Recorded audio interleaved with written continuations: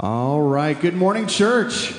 Good morning, good morning. You are in for an awesome treat today. I'm going to keep this really brief, and the only thing I'm going to do is introduce you to the family that we have before you. When we started It's Complicated, the It's Complicated series, we wanted to bring back the family that spoke 2 years ago when we first were speaking about this issue in the initial It's Complicated series way back then in 2013. And that's Christopher Yuan and his parents, Angela and Leon. Angela is getting over something in her throat, and so every once in a while she'll be coughing, and her voice isn't at 100%, but she was willing to be here anyway, so we're super grateful for that. This is one of those subject matters that, again, when we started It's Complicated, we wanted to tackle things that Christians either speak about in ignorance, or Christians just speak about poorly or can't completely wrap their mind around. And I can't be honest with you, there isn't a more pertinent or relevant issue in the church today, let alone the United States of America, as far as what we're talking about. And I would say talking about, in a lot of ways, really, really poorly without a whole lot of insight.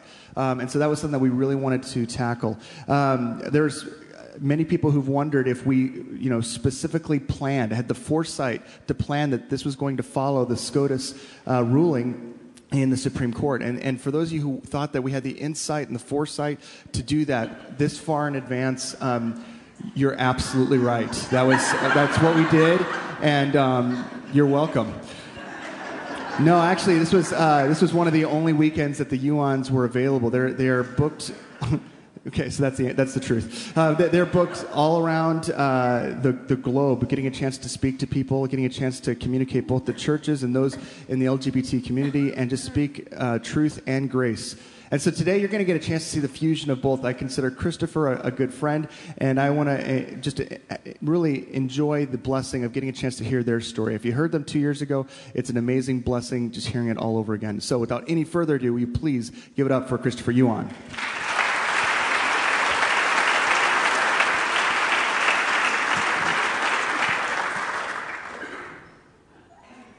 America, where money grows on trees and streets are lined with gold.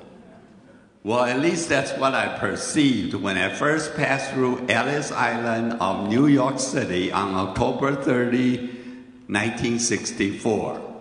I quickly realized how wrong I was the first night I stayed at my friend's rundown apartment in the slum of Harlem. Even more surprising was the day after, October 31st, when little people wear masks, ring doorbells, and trick or treat. I said to myself, what have I got myself into? Angela, my college sweetheart, came a few months later, and we married the next year. I also assumed just because we were in love, we would simply live happily ever after. How naive I was. We were not Christian then, and as only son raising a traditional Chinese family, I thought being loyal to my parents was the most important. Therefore, I never emotionally left my parents and cleaved to Angela. And I tried to please both sides, but ended up please no one.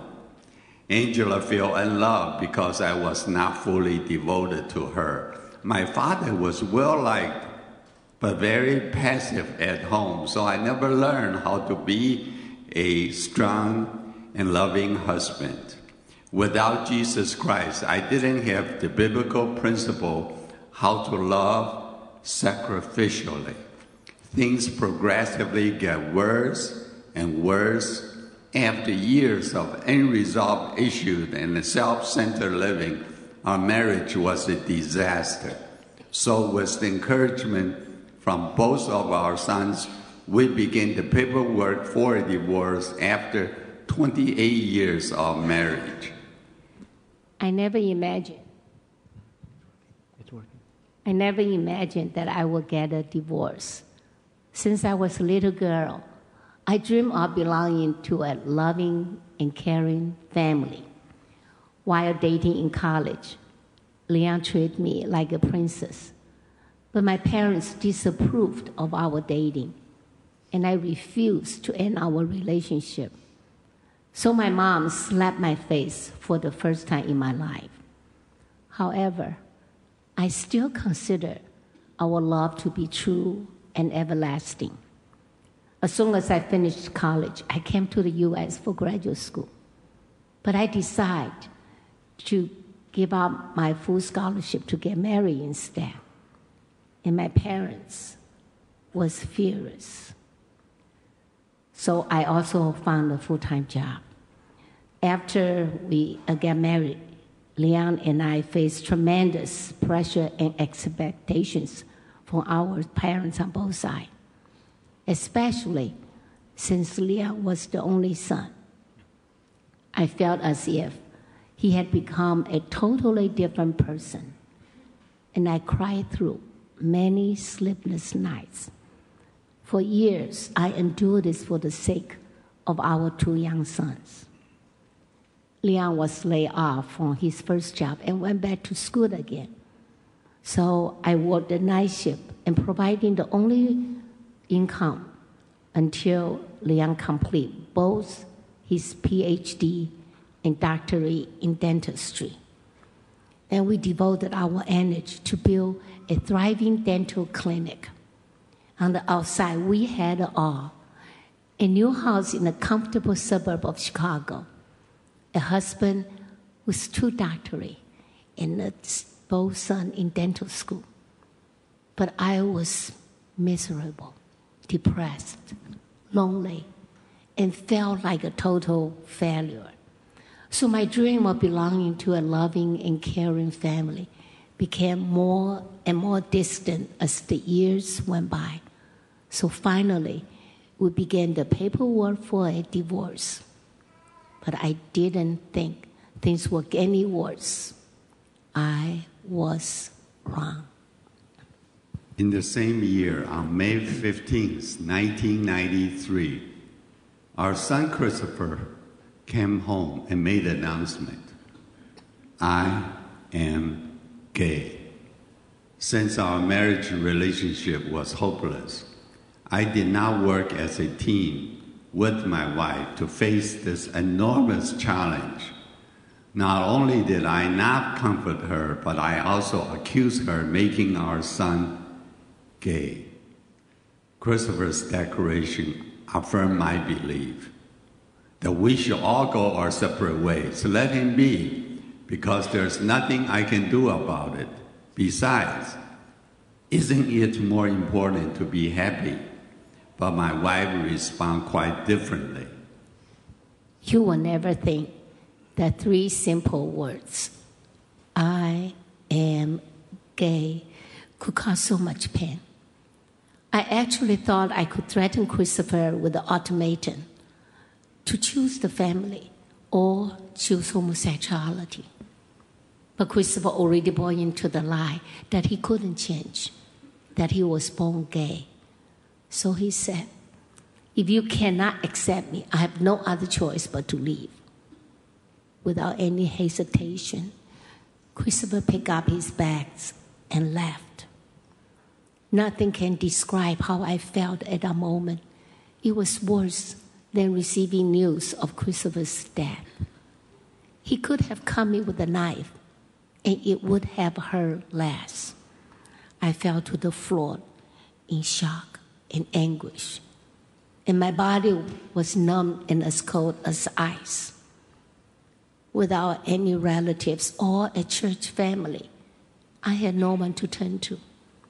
In desperation, I went to the phone book and radio, hoping to find help, but there was none. In my mind, not only had my husband refused to stand by me, but also Christopher, who was closest to me, and my last ray of hope, had also betrayed me. I was at the end of my rope as my world fell apart around me. I had no more reason to live. So I determined to do the unthinkable. I was going to end my life. Even though I was not a Christian at that time, I felt the need to meet with a minister who gave me a pamphlet on homosexuality. Then I left home, not telling Leon where I was going or what I was doing. I bought a one-way Amtrak ticket to Louisville, where I planned to say goodbye to Christopher for the last time before ending it all. With only my purse and the pamphlet from the minister, I bought on the train, thinking that death was the only answer to all my problems. Never being much of a reader, on the train, I began to read the pamphlet, which explained the plan of salvation, that all of us are sinners, yet God loves us in spite of our sin. God opened the eyes of my heart. Then I realized that just as God loves me, I could love Christopher in spite of him living as a gay man. I then look out the window and marvel at the beauty of nature. The views extending every direction and seem to have no end.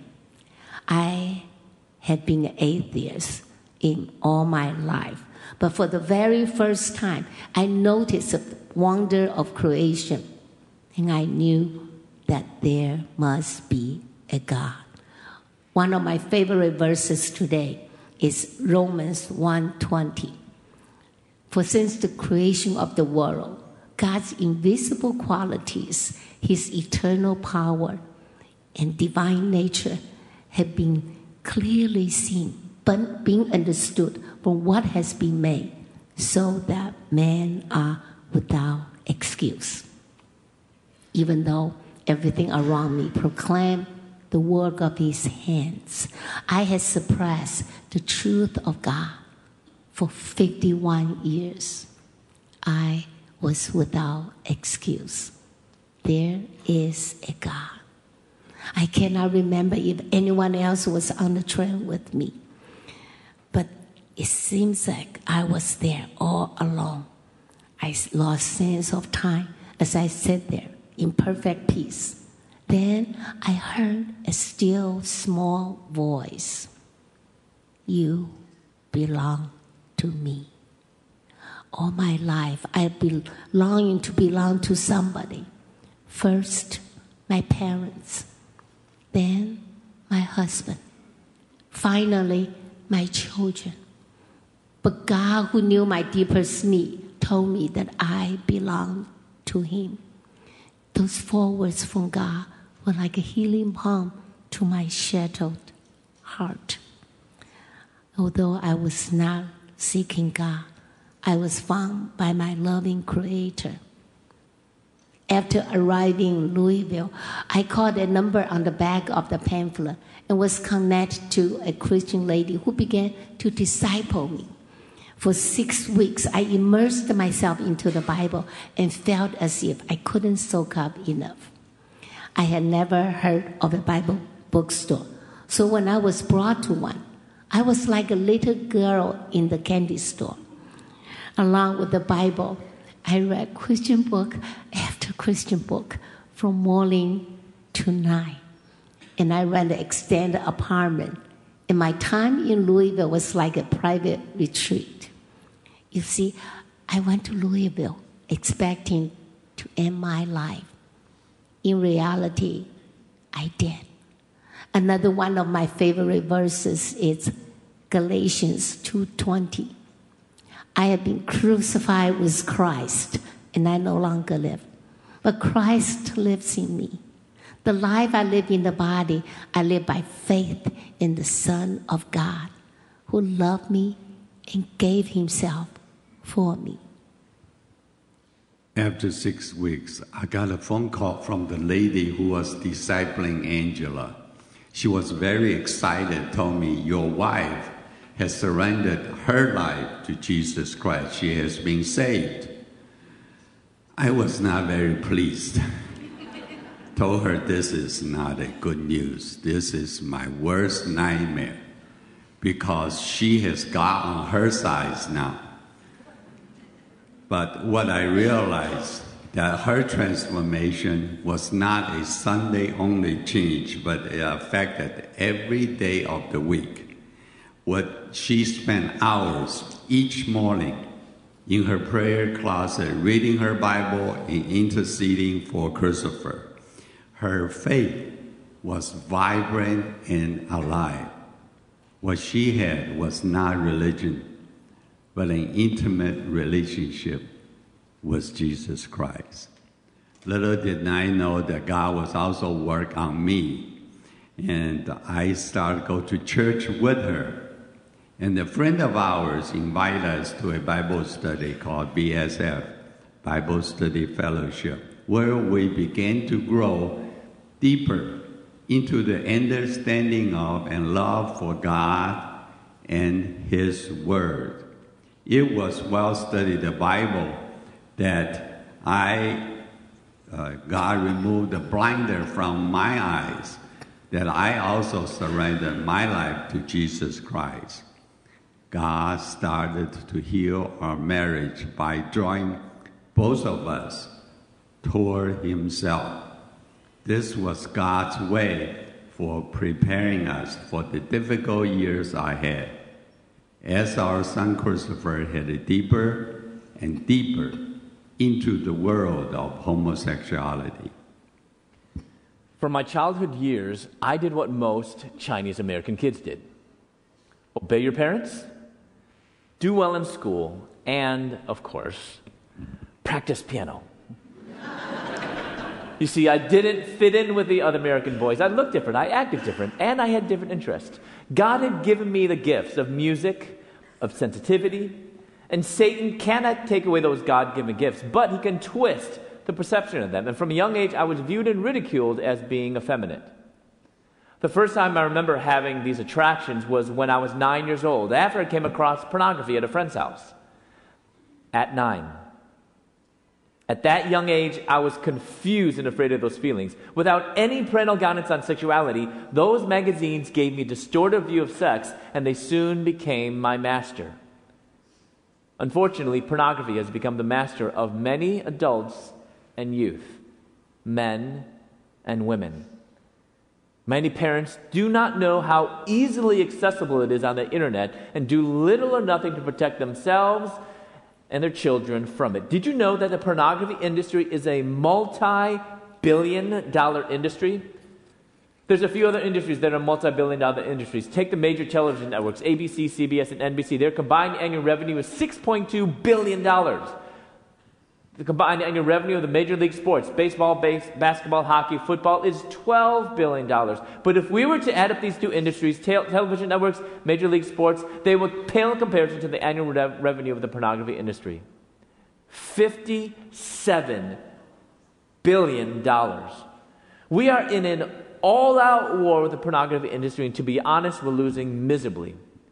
Even scarier, statistics say 9 out of 10 children aged 8 to 16. Let me say that again, especially for you parents who have kids. 9 out of 10 children aged 8 to 16 have already viewed pornography on the internet, often by accident when simply doing their homework. 1 out of 5 children aged 10 to 17 have received a solicitation over the internet by a sexual predator. And oftentimes, kids had no idea and didn't know anything was wrong. Parents, I hope you're alarmed. So what can be done? Something my parents advocate is making sure that we all have double internet protection. That's having an internet filter and an accountability program. How many of you guys have heard of internet filters? Okay? Having an internet filter blocks pornography sites from being viewed and can block other types of sites from being viewed as well. But as we know, there's no perfect computer program. So having an accountability program helps that logs in sites that are viewed. 2 programs that we found that we have on our computers can be found at these 2 websites. One is k9webprotection.com. The other one is x3watch.com. Both of these are free. There's other ones that you can pay for that would have both of them, both the filter and the accountability program. Safe Eyes is one. Covenant Eyes is another one. Net Nanny is another. So everyone, if you have kids, if you own a computer, feel free, get out your pen and paper, write this down. If you're a grandparent, you don't have kids in the home anymore, you have no clue what I'm talking about, that's okay. Still write it down. Make sure that then your children put it on your grandchildren's computer. Because you must remember, if garbage goes in, garbage is going to come out. There's a lot of great things on the internet. We all know that. But there's a lot of junk out there. There's a lot of garbage out there on the internet. I hear that for every one legitimate website, there are 2 pornographic websites. We also have to talk openly and frankly with our kids about sex and sexuality. We can no longer wait till they're 16 to talk to our kids about sex and sexuality. Whether you realize it or not, our public schools are talking about sex and sexuality, sometimes even in kindergarten. So for you to think, oh, I don't know, 9 or 10 might be too early, your kid may already have been exposed to sexuality at 5. If they watch television, Disney now is becoming gay and affirming. Well, not becoming, I'm sorry. They've always been gay affirming. They're just now out of the closet. And can I talk to men for a moment here? Man to man. Ladies, you can listen in, but this is for men. Men, I know, as a man, we look at porn.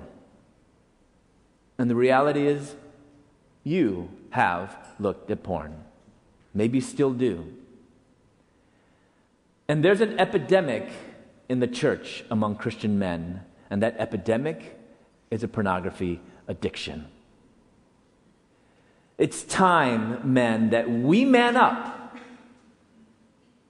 and said no to sexual immorality and say yes to sexual purity. It's about time.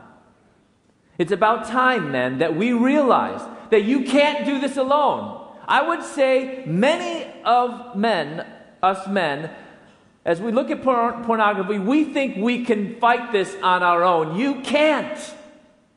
You cannot.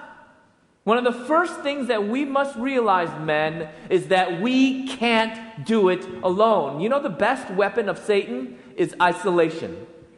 And Satan is trying to isolate you into thinking no one knows. Right? Don't we hear that all the time? Don't we hear that all the time? I'm not hurting anyone. I'm just, no one knows. You're in the privacy of your little office and you look at porn. You're not honoring God. And you're not honoring your wife. Men, we must, starting from today, take a stand for personal sexual purity. Not tomorrow. I want to see a generation of men who take this seriously. And I'm not talking to you because I've kind of achieved that. I haven't. I'm talking from a broken man to another broken man. I'm talking from a sinful man to another sinful man. You can't do it alone. So what does that mean? First, admit you can't do it alone. Second, realize you can only do it in the power of the Holy Spirit, which means you better be pursuing intimacy with Christ before anything else. Before even intimacy with your wife. Pursue intimacy with Christ, because as you pursue intimacy with God, that will help you with your intimacy with your wife. And then third, seek out another brother. Talk to your pastor. Talk to an elder. And seek another man to do battle with. We are in war, and it's the war for our souls. Amen? Unfortunately for me, pornography was fueling my attractions. I had my first encounter when I was 16 years old, but I kept my feelings hidden through high school, college, even the Marine Corps Reserves. In my early 20s, I started secretly going out to the gay clubs in Chicago. Then when I moved to Louisville, Kentucky, where I started dental school, pursuing my doctorate, I no longer kept it a secret, and I came out of the closet. Spending most of my free time in the gay clubs, I went from relationship to relationship, seeking intimacy and happiness, which we're all looking for, right? But it still left me feeling unfulfilled and unsatisfied. So I began experimenting with drugs. Now, I have to note, not all gays and lesbians do drugs or promiscuous. Some do, some do not. Unfortunately, that's part of my story, and I want to be authentic about my story. But it goes to show if you encounter Jesus, he will impact every aspect of your life. So I began experimenting with drugs, but remember, I was a dental student, which meant I didn't have much money. So I supported my habit by selling drugs, and I sold to friends, classmates, even a professor. You see, I actually thought I could live this double life of being a graduate student by day and a promiscuous drug dealer by night. But 3 months before I was to receive my doctorate, the administration expelled me.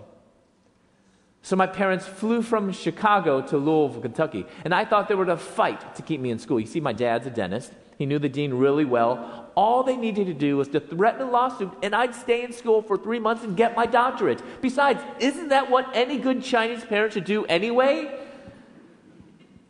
But to my surprise, as we sat there in the dean's office, my mother looked at the dean and said, "It's not important that Christopher becomes a dentist. What's more important is that Christopher becomes a Christ follower." And they said that they're going to support whatever decision the school made. They knew that nothing, absolutely nothing, was more important than their children knowing Jesus. Nothing even more important than education or career. Well, let me just tell you, I was not happy about that decision, okay? I was not happy. They were not on my side. They were on the school side. So I moved further away from them, further away from Chicago, to the bright lights in big city of Atlanta, Georgia. And there I quickly took over the drug scene in the gay community. I became a supplier to other dealers in over a dozen states. In addition, it was nothing for me to have multiple anonymous sexual encounters each and every day. Because according to the world, I had it all. Money, fame, drugs, and sex.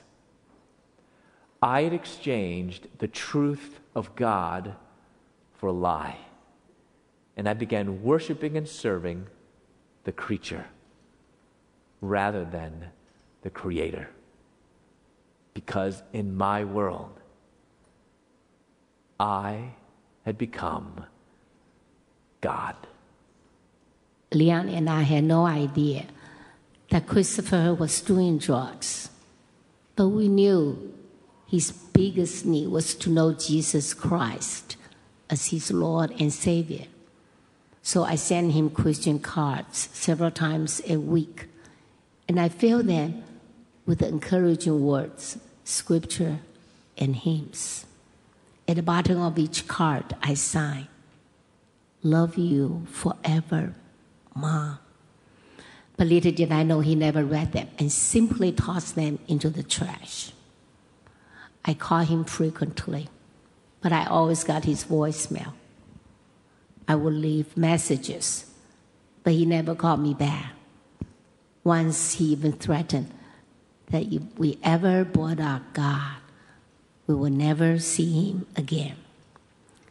We thought Christopher might come home for the holidays if we bought him a plane ticket.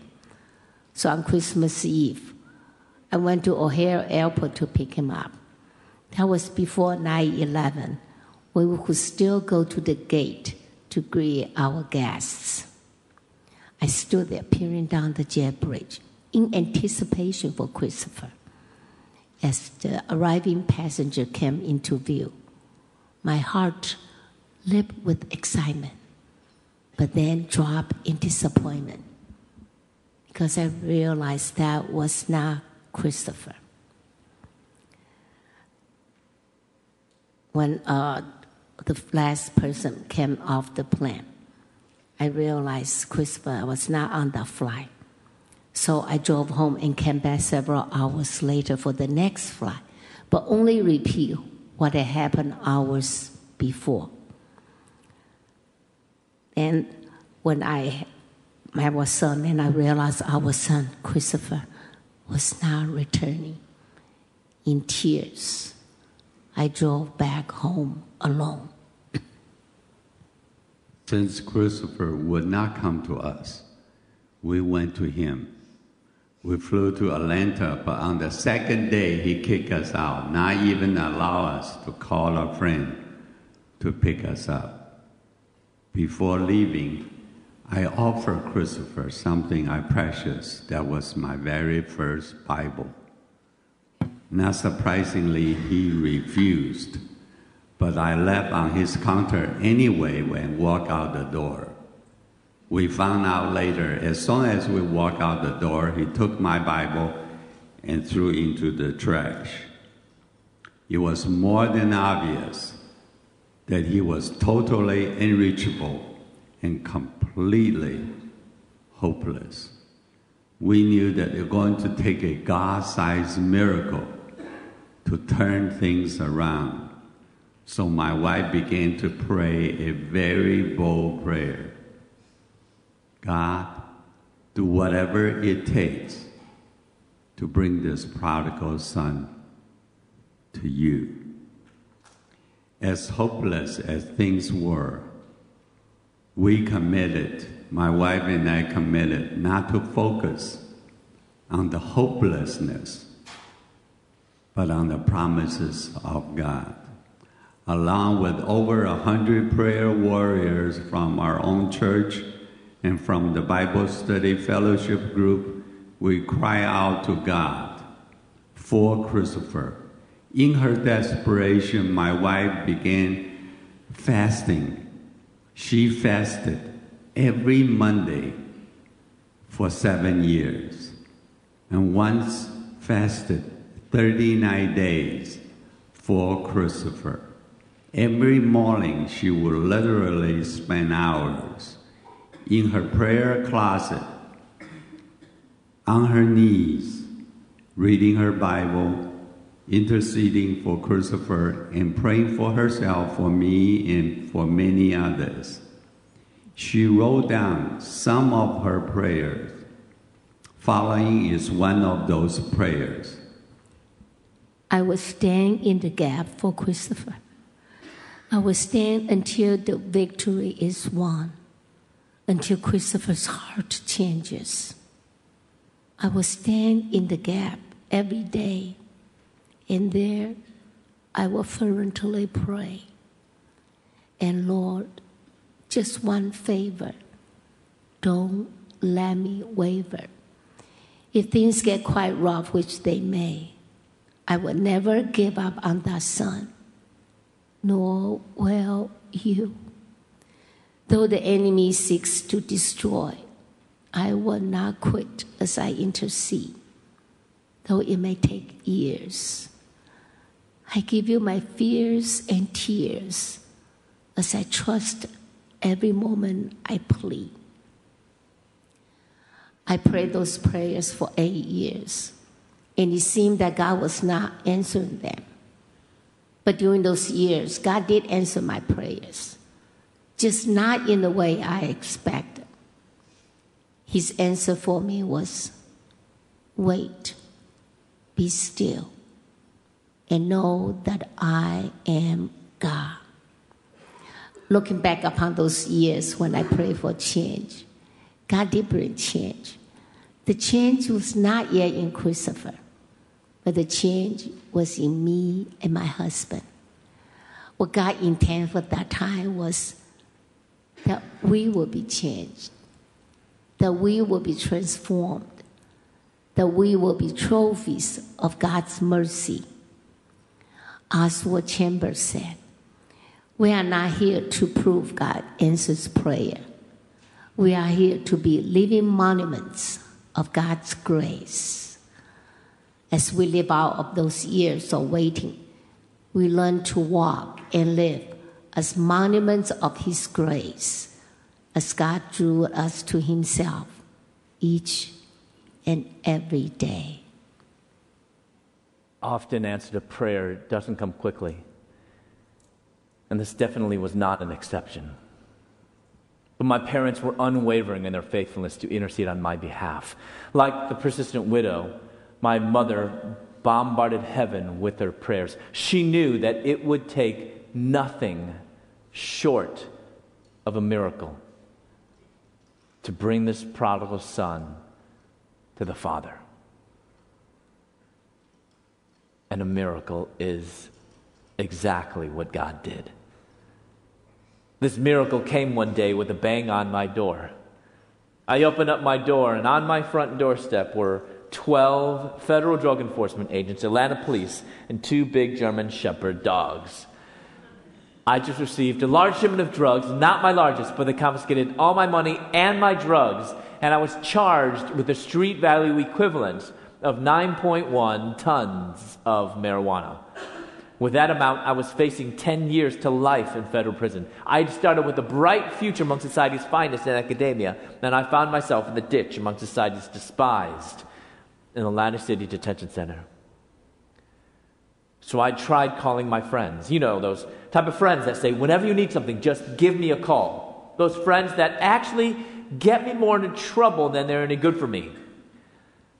Well, what I didn't realize was I had a praying mother at home. Watch out.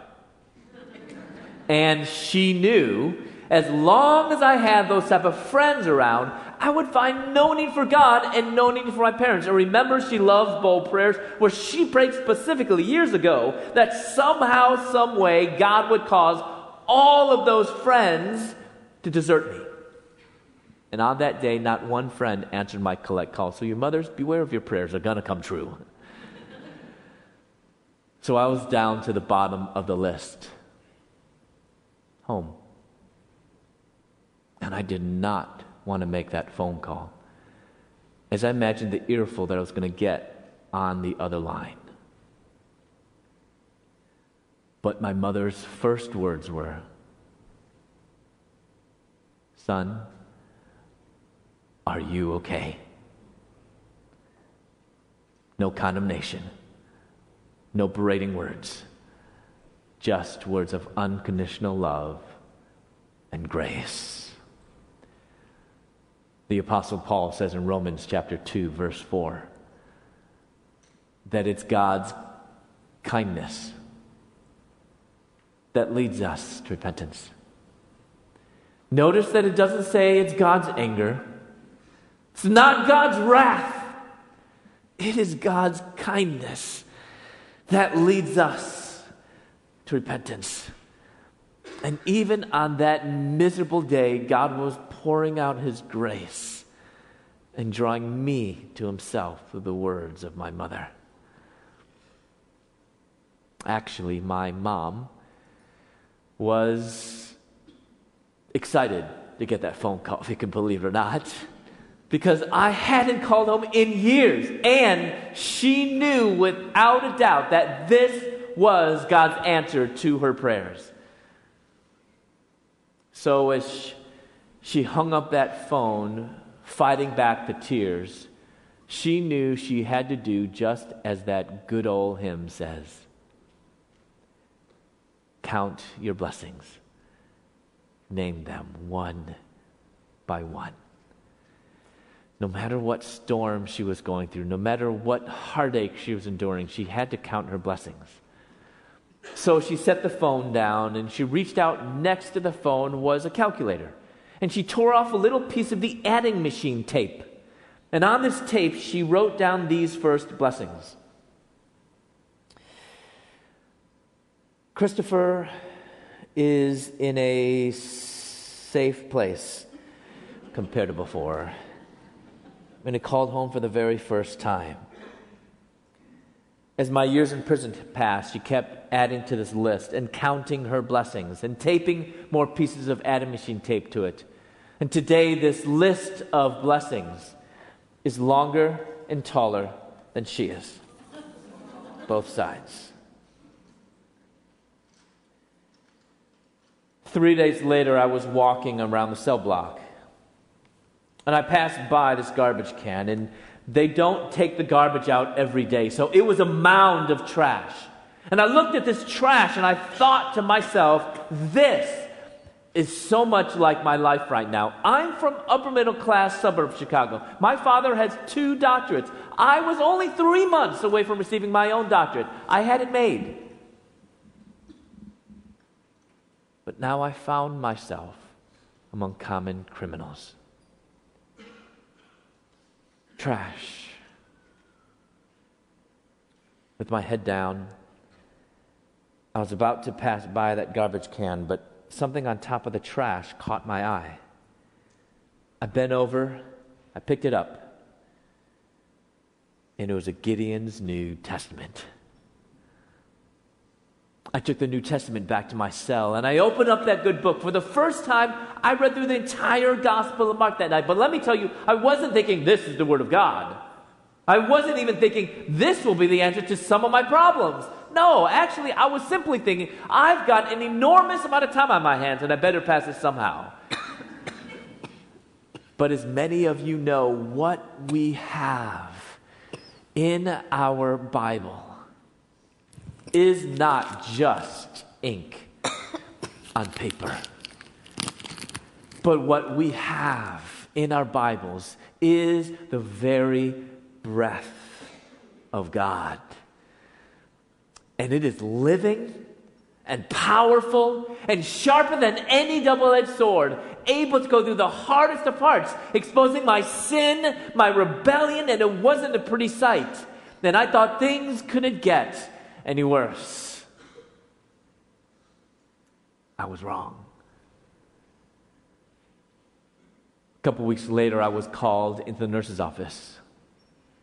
They handcuffed me, chained my hands around my waist, shackled my feet together. I shuffled into the nurse's office.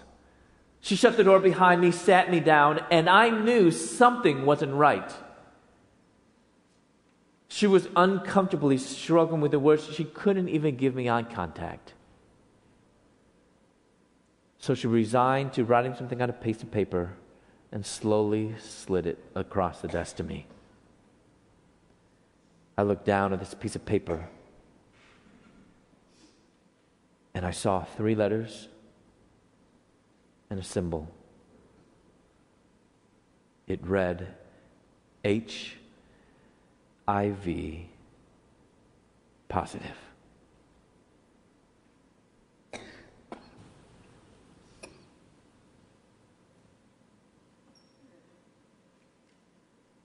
A few days before Christmas, I received Christopher's phone call from jail. The noise in the background could not cover up his sad and hopeless words. Mom, I am HIV positive. His solemn and weak voice trailed off as my body went limp. I felt dizzy, and the world around me seemed to stop. Ever since Christopher told us he was gay, I lived with this constant fear that Christopher might one day contract this deadly virus. My worst nightmare was now a reality. Christopher was sentenced 6 years in federal prison. But news of his HIV status was like a death sentence, a verdict I could not accept.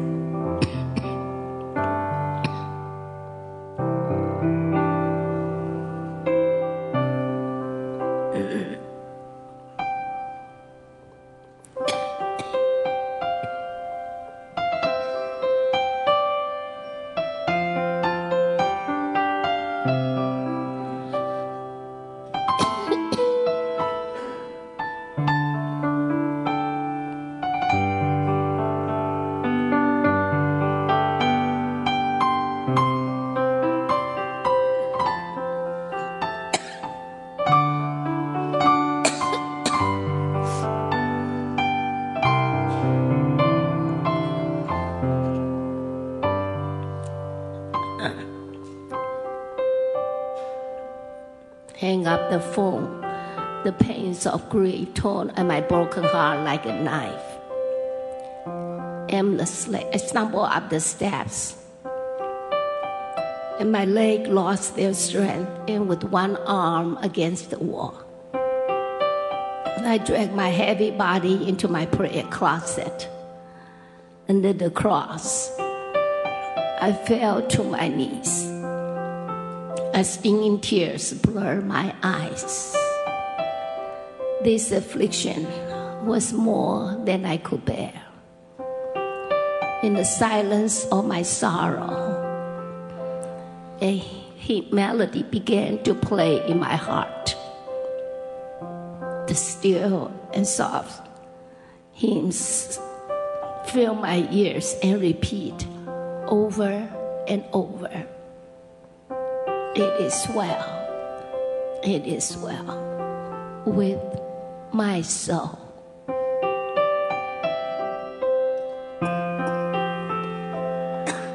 When peace like a river attendeth my way, when sorrows like sea billows roll,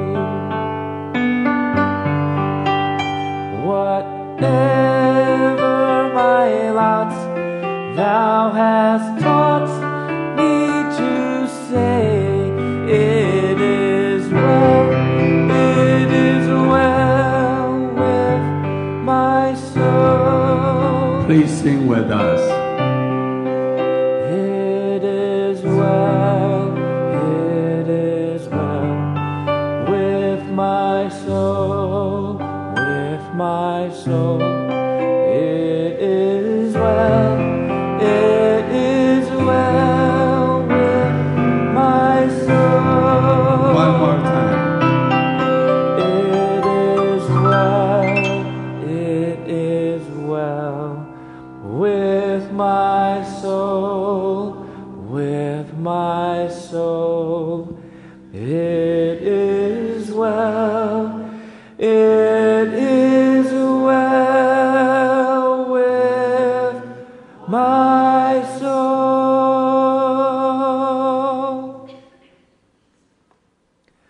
A few days after receiving that devastating news, I was in my cell alone, and I lied in my bunk, just contemplating the mess that I've made of my life. And I looked up at the metal bunk above me, and there was graffiti, profanity, gang symbols. But someone had written something in the corner, and it read, if you're bored, read Jeremiah 29:11. For I know the plans that I have for you, declares the Lord. Plans to prosper you and not to harm you. Plans to give you hope and a future.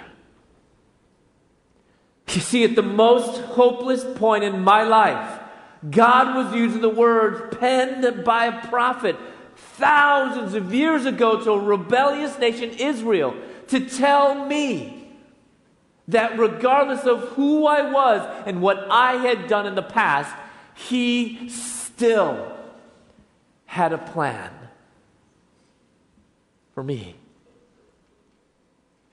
I had no idea where this plan was going to take me. But God gave me enough faith, enough strength to get through that one day and the next and the next. My transformation was gradual.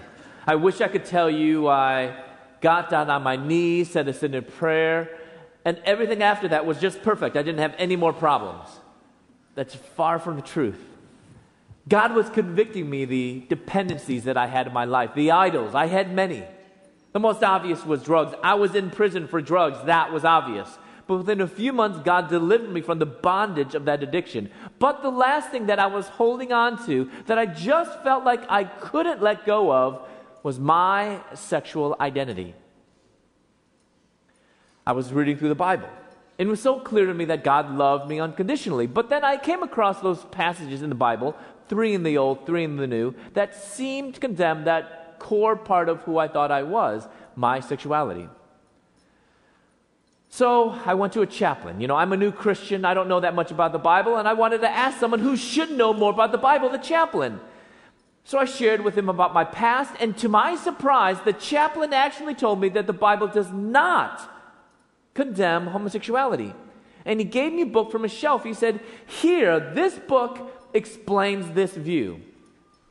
So, with much curiosity, I took that book in the hopes of finding biblical justification for homosexuality. I wanted my cake and eat it too. I had that book in one hand and the Bible in the other. And let me just tell you, from a purely human perspective, I had every reason in the world, every single reason in the world, to accept what that book is claiming to justify the way I had been living. But God's indwelling Holy Spirit convicted me that those assertions from that book were a clear distortion of God, His Word, and His unmistakable condemnations against gay sex and relationships. I couldn't even finish that book, and I gave it back to the chaplain, which meant that I turned to the Bible alone. And I went through every verse, every chapter, every page of Scripture, looking for any type of a blessing of a monogamous gay relationship. I wanted to find any type of a positive affirmation for two men in a loving relationship, in a loving romantic relationship. I looked, I went cover to cover several times. I had time. I looked, and I looked, and I looked, and I couldn't find any. So I was at a turning point.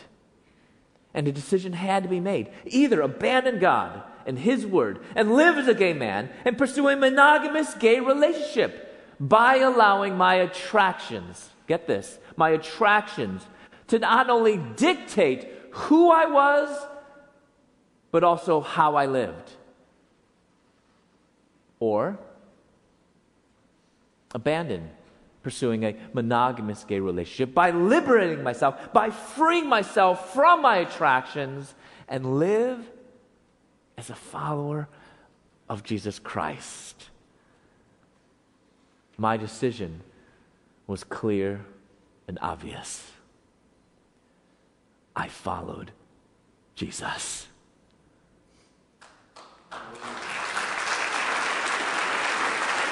As the days and the weeks and the months of abstinence passed, I realized a few things. First, abstaining from sex is actually possible.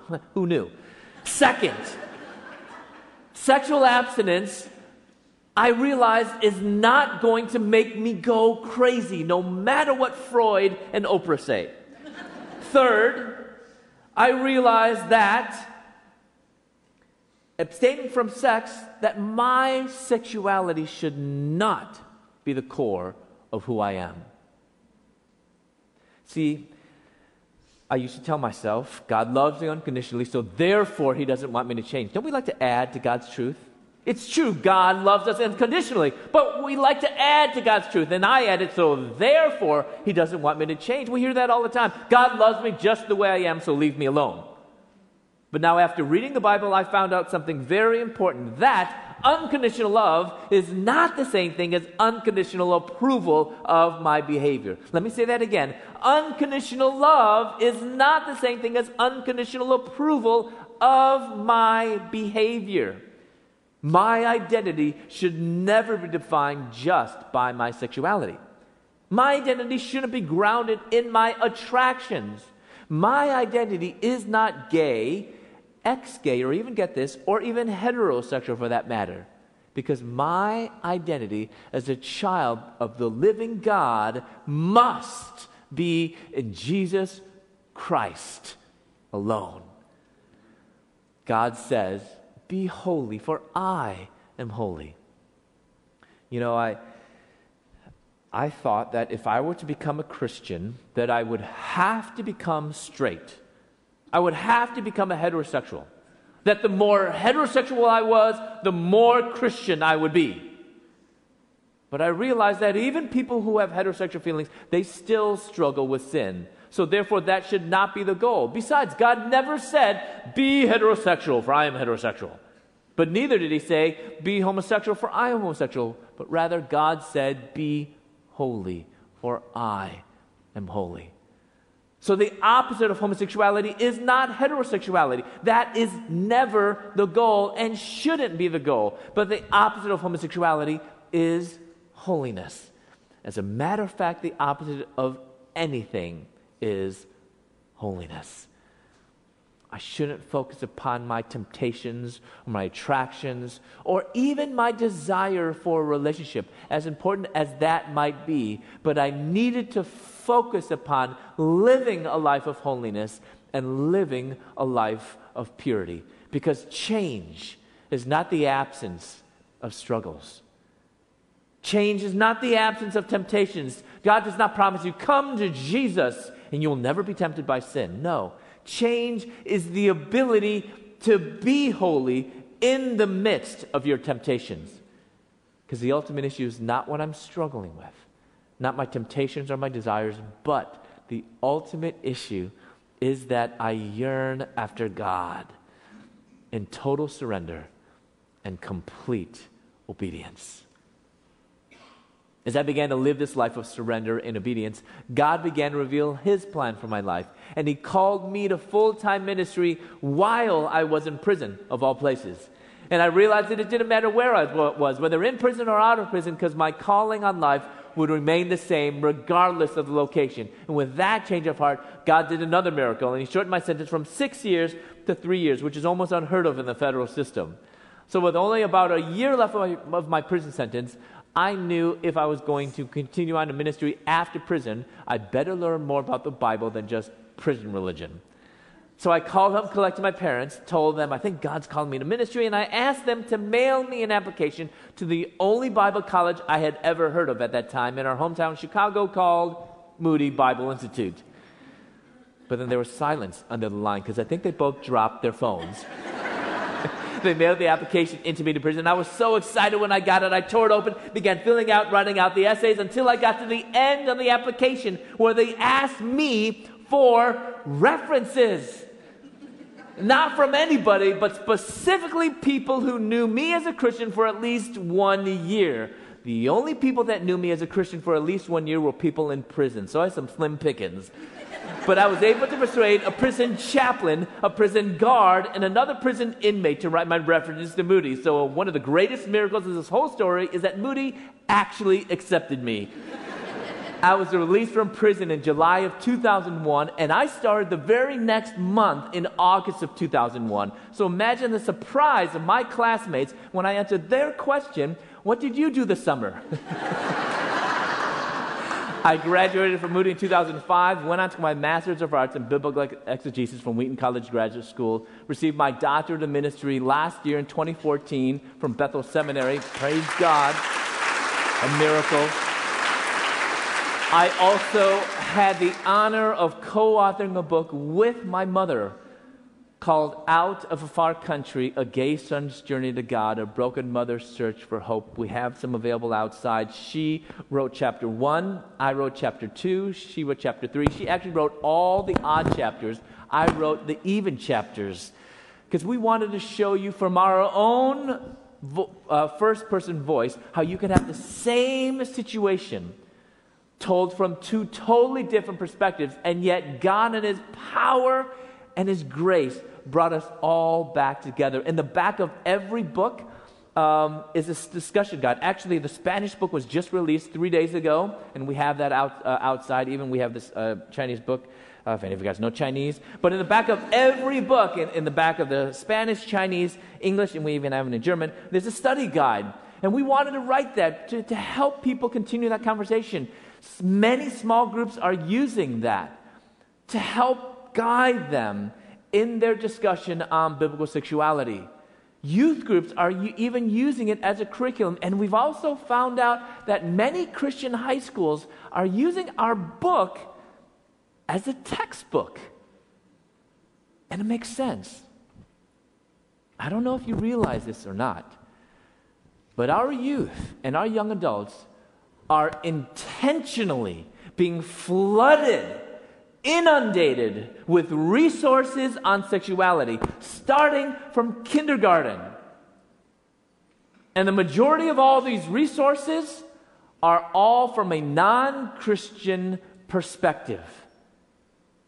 And yet we have so few to give to our kids that our kids will actually read to help not just give them a foundation of biblical sexuality, but show them biblical sexuality. So sometimes people go back to our book table, and one time we had this old lady, she went back there and she's like, I want 12 books. And we're like, you only need one. And she says, I have 12 grandchildren who all need to know what biblical sexuality looks like. Silence is no longer an option. But that choice is up to us to make. Amazingly, God has given us back the years that the locusts have taken away. Or my parents and I, we travel around the nation, around the world, as a 2-generational ministry. How amazing is that? As a 2-generational ministry, talking about God's grace and God's truth on this issue of sexuality. And then, as if that huge blessing wasn't enough, God has a sense of humor. How many of you guys know God has a sense of humor? God has an amazing sense of humor because He's brought me back to Moody, where I'm now teaching in the Bible department. So I went from prisoner to professor. How about that for a resume? But God has done far more abundantly beyond all that we have asked or thought. Our story, very sensational, very amazing what God has done, seems to focus so much upon one prodigal. But it's not. It's not a story about a prodigal. It's a story about a family of prodigals. All of us were or still are prodigals. And the reality is, many of you have prodigals in your life. A prodigal daughter, a prodigal nephew, prodigal aunt. And things seem hopeless. And you're about to give up. Can I remind you tonight that as dire and hopeless as things might seem now, we do not serve a God of hopelessness. We serve a God of hope. In Him there is hope. In Him we can find that hope. So in your situation, whatever it might be, focus upon Him. Focus upon Jesus. Let's pray. Father, we thank you. We thank you for what you have done in us. Help us, God, to live even in the midst of hopelessness. Help us to be a people that finds our joy in you alone, oh God. Lord, help us to be men of purity. Help us to be a people who values your holiness more than anything else, Lord God. Help us to be the church who will be there for each other as we wage this spiritual battle. Lord, help us to break for those prodigals in our life and cling to you, cling to hope. God, we praise you, we thank you, and we ask this in Jesus' precious name. Amen. Amen. Yes, let's thank Christopher and his family.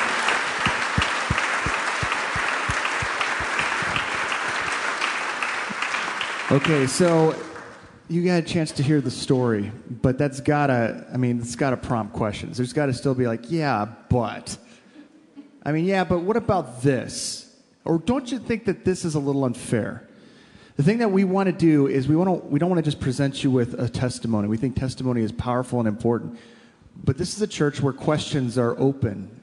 And even like, I don't know if I can wrap my brain around that, or I need to ask more deeper questions. We want to provide you with that. So tonight at 6:30, we're going to have Christopher give just a brief, this is a Christian's response then to this issue, and then we're going to pepper him with the hardest questions we can come up with.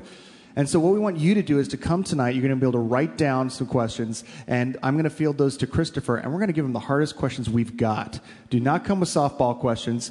Do not come with anything we want hard, difficult questions that are real life, things that you're going through, that you know of someone going through, or just like questions, I have a hard time biblically with this, help me understand it.